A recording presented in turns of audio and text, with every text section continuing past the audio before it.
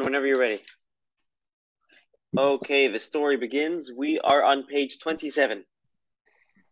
I'm excited for this discussion because what we are about to start is the beginning of the formal part of davening. What we've learned until now, the first 27 pages, don't get too intimidated. I think it starts on like page 4 or something. So really, whatever. What we've learned until now, though, was the preliminary parts of the davening, the preliminary parts of the Siddur, the preparatory parts of the Siddur. Now starts the formal part of the davening. We're one to be davening in shul. This is where they would start from in shul when using this Siddur. And even if somebody isn't reciting this prayer particularly, there's going to be a lot of life lessons and perspective that we're going to learn from it. Let's take a step back here. Let's understand the context. The verses that we say here, Hodu la Hashem. Let me look at the English here. I'm looking at the computer. Hold on. Hodu la Hashem, offer praise to the Lord, proclaim his name, etc. Who authored this prayer? So these are actually, this is cut and paste from the Bible, from the book of Divrei Hayamim, the book of Chronicles. Anybody familiar with the book of Chronicles? Anybody heard of the book of Chronicles? Okay, right. There's 24 books of the Bible. There's the 5 books of Moses. There's the prophets. We have the Megillah. We have the Tehillim, the Psalms. So the last book of the entire books of the Bible, entire Tanakh, is Divrei Hayamim, the book of Chronicles, which is basically a genealogy trace from Adam until however far it goes, maybe King David or something. It was authored by Ezra. Ezra was the one who actually authored most of the prayers as well. Most of the prayers, the Amidah, and most of the blessings. Most blessings, the concept of saying Baruch Atah Hashem, who invented that, right? It's not in the Tanakh, but that was authored by Ezra and his court. Not only Ezra, but his entire Beit Din. Ezra authored the book of Divrei Hayamim, the book of Chronicles, to trace the lineage of Jewish people in general, to trace the lineage of King David. Why is this significant? We just marked the day of Tisha B'Av a few days ago, right? Let's take a step back. Just historical context here. I think this is important. It's important to understand this, but I think in general, getting a historical context of our Judaism, our history is so important. So we have Abraham, Isaac, Jacob, right? Jacob has the 12 tribes. Joseph, 12 tribes. Jacob end up in Egypt. Eventually, Jewish people end up as slaves in Egypt. 210 years later, they're redeemed from Egypt. The splitting of the Red Sea, etc. They're eventually redeemed from Egypt. They go into Mount Sinai, and 50 days later, they receive the Torah. 41 years later, we're led into Israel, the land of Israel. We finally made it to our destination. We're led by Joshua. And it's several decades, or maybe even hundreds of years later, where we finally plant ourselves in Jerusalem. We finally conquered the land. King David set the foundation for the temple. King Solomon, his son, built the temple. And now we have this temple. We finally met our goal. Abraham's promise that God gave to Abraham, that people are going to come to Israel and we're going to have a home for God, came to fruition. For 410 years. Babylonians destroyed the temple. That was Tisha B'Av. That was the 9th of Av, right? Where did we go? Where did the Jews go? So the bulk of Jews at the time went to Babylon. That's where we were exiled to. This was a 70-year exile, 70. This is when the story of Purim took place in ancient Persia, I think modern-day Iran. And at the end of the 70-year exile, Ezra gathered the Jewish people and said, it's time to go back to Israel. And he rebuilt the second temple, which lasted for 420 years, ultimately culminated in our current exile, which has been going for close to 2,000 years. Okay, so when Ezra takes back all the Jewish people to Israel, you have to understand, prior to this exile, the entire Jewish population, most of the Jewish population, lived in Israel, which is incredible. I don't think this ever happened again in history, right? You got to imagine this, how incredible it is. You go to Israel now, and it's majority Jewish people, but you don't have the majority of Jewish people in Israel. I don't think. Over here, you had literally everybody in Israel, with the exception of some Italians. You had Jewish Italians. They were there for business, and they actually formed a very strong Jewish Italian community. You may have had Jews in Yemen, but I believe the Yemenites got there much later after the destruction of the temple. But anyway, now there's this 70-year period of us not in our homeland.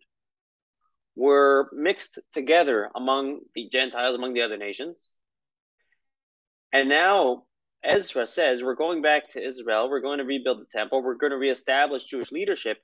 We need to reestablish lineage. We need to clarify Jewish lineage. And that's what the book of Chronicles does.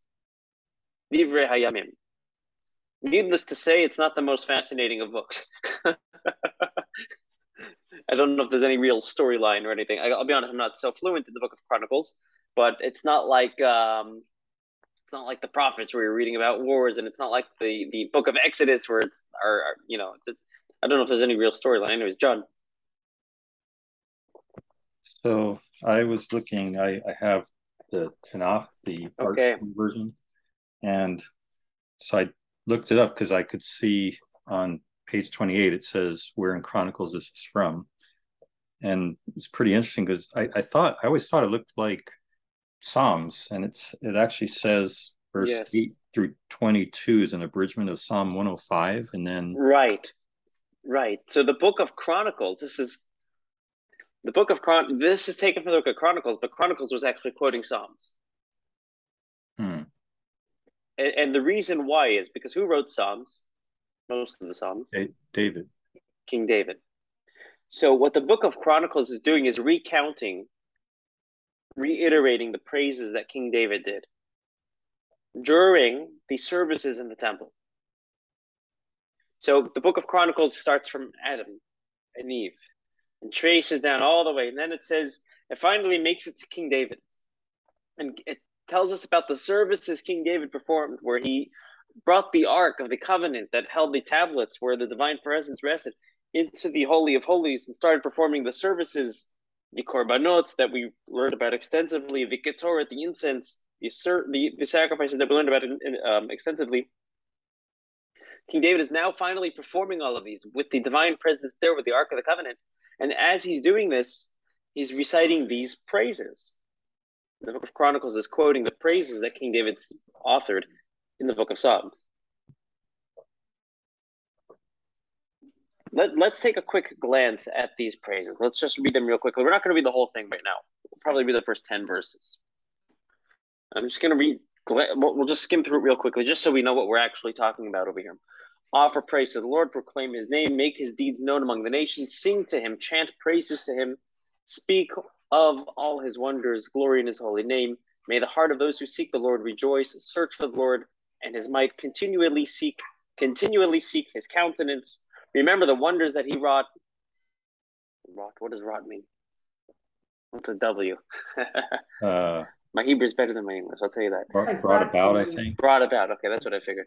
His miracles, his judgments, his mouth, the descendants of Israel, his servant Jacob, his chosen ones, etc. Okay, it's a very positive, upbeat, cheery prayer, very exciting prayer. And actually, commentaries point out there's a book called Siddur Hayom. Siddur Hayom was a more Kabbalistic book. Many of the prayers that we know about actually are quoted in the book Siddur Hayom. It was authored in the 15th century. This is actually where the tradition of reciting this prayer is extracted from. And it says that this should actually be recited with kind of like an upbeat tonation type of tune. I don't know if there's any formal tune for it, but it should be recited in a, it's not going to be like the Book of Lamentations. It's going to have a little bit of vitality to it, a little bit of energy, a little bit of excitement. That's how we start off our prayers in the morning. We start off with an oomph. I'll tell you a great story. I just read this story today. I thought it was awesome. There was a rabbi the turn of the 19th century. No, turn of the 20th century. Rabbi Meir Shapiro. Anybody heard of Rabbi Meir Shapiro? He founded the Daf Yomi movement. There's a tradition among many Jews to read a full page of Talmud, to study a full page of Talmud. Risa, you do it, right? You do the Daf Yomi, right? To do a full page of Talmud every single day, and you finish every 7.5 years. You complete the entire Talmud, and it's a big celebration. It's a big deal, and it's a lot of work. This tradition was established by Rabbi Meir Shapiro at the turn of the 20th century. I don't know the exact year that he started it, but he lived in Lublin. He headed a yeshiva called Chachmei Lublin. It was quite an advanced yeshiva, by the way. Apparently, to get into that yeshiva, to get accepted to that yeshiva, you had to have been tested on 200 and something pages of Talmud by heart with its commentaries. So they were quite advanced studies. Just historical context. Rabbi Meir Shapiro was by no means a Chabad rabbi. He was a Hasidic rabbi, actually. I don't know which sect, but he was actually seated at the Rebbe's wedding. They gave him like a prominent seat. The Rebbe's wedding took place in, I believe, Warsaw, and he did have a prominent seat there. But anyways, Rabbi Meir Shapiro was a Hasidic Jew, and we all know the stereotype of Hasidic Jews. You gotta be happy, you gotta have simcha, you gotta have vitality, you gotta have joy. Otherwise, they send you back to Brooklyn. Rabbi Meir Shapiro was visiting Germany, and we all know the stereotypes of the Yakisha Jews. And I mean this to no offense of anybody's of Yakisha descent, but this is just the stereotype. But the Yakisha Jews, the German Jews, are a little bit don't have that same vitality, but much more focused on structure than on passion, right? Rabbi Raleigh grew up in a Yakisha German Jewish community in New York, but they were from Germany. And he always says that Yom Kippur, they started services at like 6:30 in the morning. They went all day. And there was like a schedule. 6:30 services start, 8:32 Kaddish, 8:36 take out the Torah. And as the cantor was finishing, it's getting close to 8:32 or whatever the time was. It's getting close, and people are freaking out. They're looking at their watches. The Chazan makes it exactly at 8:32, and everybody goes, good. Talented cantor, right? That's kind of the stereotype that German Jews have. Rabbi Meir Shapiro is from Lublin. From where's Lublin? Anybody know where Lublin is? I think it's Poland. John, aren't you the geography? With the help of Rabbi Google, I'm going to tell you exactly where it is. Yeah, it's in Poland. Poland. Okay, that's what I figured. Rabbi Meir Shapiro, visiting from Poland, is in this German synagogue, and the fact that the shul was lacking vitality, apparently the rabbi of the shul wasn't making it any better. He was very much feeding into it. But Rabbi Meir Shapiro was visiting. He was a prominent rabbi. So the rabbi said, Rabbi Meir Shapiro also was a sharp person. They said to him, what do you think of our shul? So he says, it reminds me of a beverage store that I saw on my way to the shul. Right? Beverages served ice cold under the supervision of the rabbi. He was trying to insinuate that prayers can't just be cold. They have to be structured, and you have to have a structure. You got to show up on time, and there has to be predictability. Okay, fine. But at the end of the day, we're talking to God, and there has to be passion. There has to be excitement. And this is actually the theme of this prayer, as we're soon going to see. It's kind of like that Pirkei Avos. It says it shouldn't be a routine, perfunctory act. Exactly. Well said. Well said. Right? We're not robots at the end of the day. And it's hard because we're reading from a text. But one of the goals of this discussion is to illuminate that text.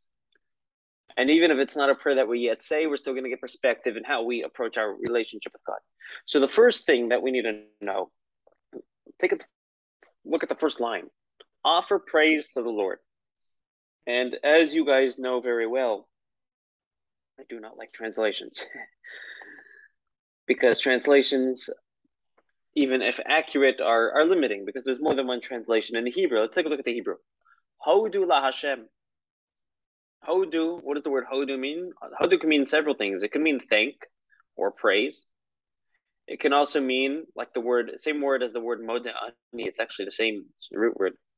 It means to concede. We're not just thanking God or praising God, we are conceding to God. This is the beginning of prayer. The beginning, besides for all the preliminary stuff. But this is the beginning of prayer. We're about to approach our relationship with God. And we're not yet at a point where we necessarily appreciate God intellectually or philosophically. Certainly not emotionally. But we can concede that He is what we believe in.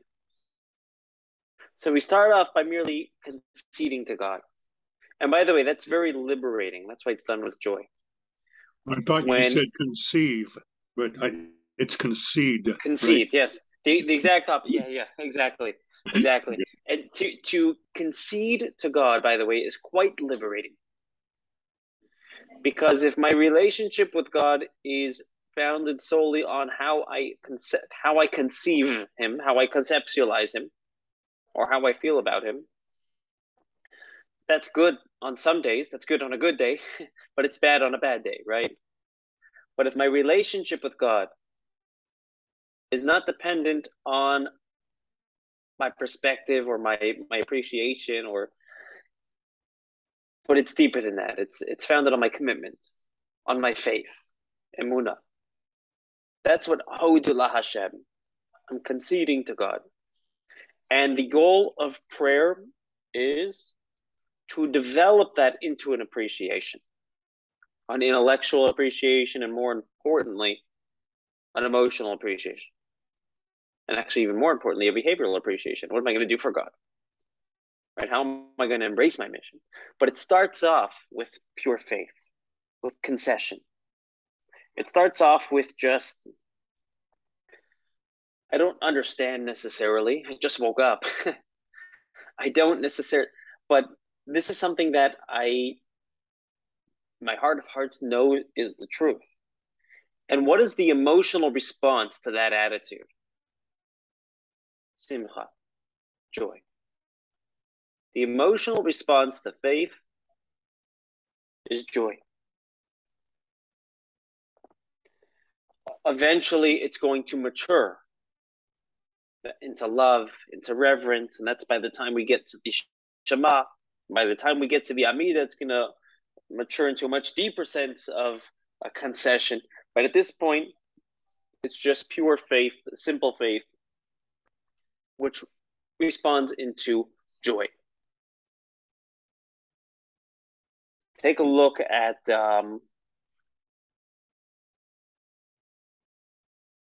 we're going to read it again from the top because there's a couple of lines I would like to focus on here. Offer praise to the Lord, or concede to the Lord, proclaim His name, which, by the way, when it comes to His name, which is how I relate to Him, I can proclaim it. But when it comes to Him Himself, I can only concede. Make His deeds known amongst the nations. Make a Kiddush Hashem. Kiddush Hashem means show everybody how great God is. Be proud of it, right? Somebody asks you, how you doing? Baruch Hashem, thank God. Right? Make Him known to the world. Sing to Him, right? Not just mechanically, but chant praises to Him. Speak of all of His wonders. Glory in His holy name. This is the line here I'd like to focus on. May the heart of those who seek the Lord rejoice. So there was a rabbi known as the Malbim. Has anybody heard of the Malbim? The Malbim is not his name. It's actually the Malbim is a an acronym. His name was Rabbi Meir Leibish Wisser. Lived in, I'm just looking here on Wikipedia because I don't memorize dates, but he lived from 1809 to 1879. So he lived a good chunk of the 19th century. His name is the Malbim. He's a famous commentary on the Tanakh, and particularly the parts of Tanakh. He's not actually on the 5 books of Moses, but on the other parts of the Tanakh, the other parts of the Bible. He's one of the most famous of commentaries. And he actually provides a fascinating explanation on this verse. May the heart of those who seek the Lord rejoice. So he says, generally, when you're seeking something, you have a goal, right? When do you rejoice? When you've reached your goal, right? You go to work to make money. So when you get the money, you rejoice. Until then, it's a long day. Right? When it, or whatever it is, whenever I have some sort of goal, I'm seeking something, I'm looking for something, I'm not really satisfied till I found it. I might even be frustrated until I've found it. And I'm looking for something. I lost something. I lost my phone. You ever talk on the phone and say, hold on, I need to find my phone? Been there, done that. Okay. You lost your phone, right? And losing your phone these days is literally like losing a limb. It can cause a lot of anxiety. Don't lose your phone. Don't do it. Not worth it. You're not happy until you've found your phone. But he says, those who seek, the contrast that to this verse though, may the heart of those who seek the Lord rejoice. Seeking God, even if you don't feel like you've found him yet, the journey itself is a joyous journey. It's something that we rejoice about. We're not just going to rejoice when we feel that we finally found God, but we're going to rejoice even in the journey. The journey itself is a motivating journey. The journey itself is a joyous journey. The journey itself is a sacred journey. And this is, I think, such an important thing to remember, not only during prayer, but in general. We may feel distant from God. We may feel that we've done things to isolate ourselves from God, isolate ourselves from our mission. But if I'm seeking God, I'm not saying seeking alone is enough, but if we are seeking God, that itself is something to give ourselves a pat on the back about, something to rejoice about. I'll tell you a great story. The Magid of Mezrich. Magid of Mezrich, Rabbi Dovber of Mezrich, was the successor of the Baal Shem Tov. Baal Shem Tov founded the Hasidic movement. The Magid of Mezrich succeeded him when he passed away. That was a whole story within itself. His son was a young boy and was playing hide and seek. Did a good job. And he's just waiting to be found. He's waiting. And at some point, he starts crying. The Magid hears the boy crying. He finds him. He says, what's going on? Why are you crying? He says, we're playing hide and seek and nobody found me. He says, so why would you cry? You're doing a good job. You won. He says, they didn't find me because they're not looking. The Magid's father started crying. He says, Dad, why are you crying? I'm a kid. It's just a game. No, I don't know if he said that, but no, Dad, why are you crying? So he says, I know now how God feels. God hides. And why are we stopping to look? He wants us to look.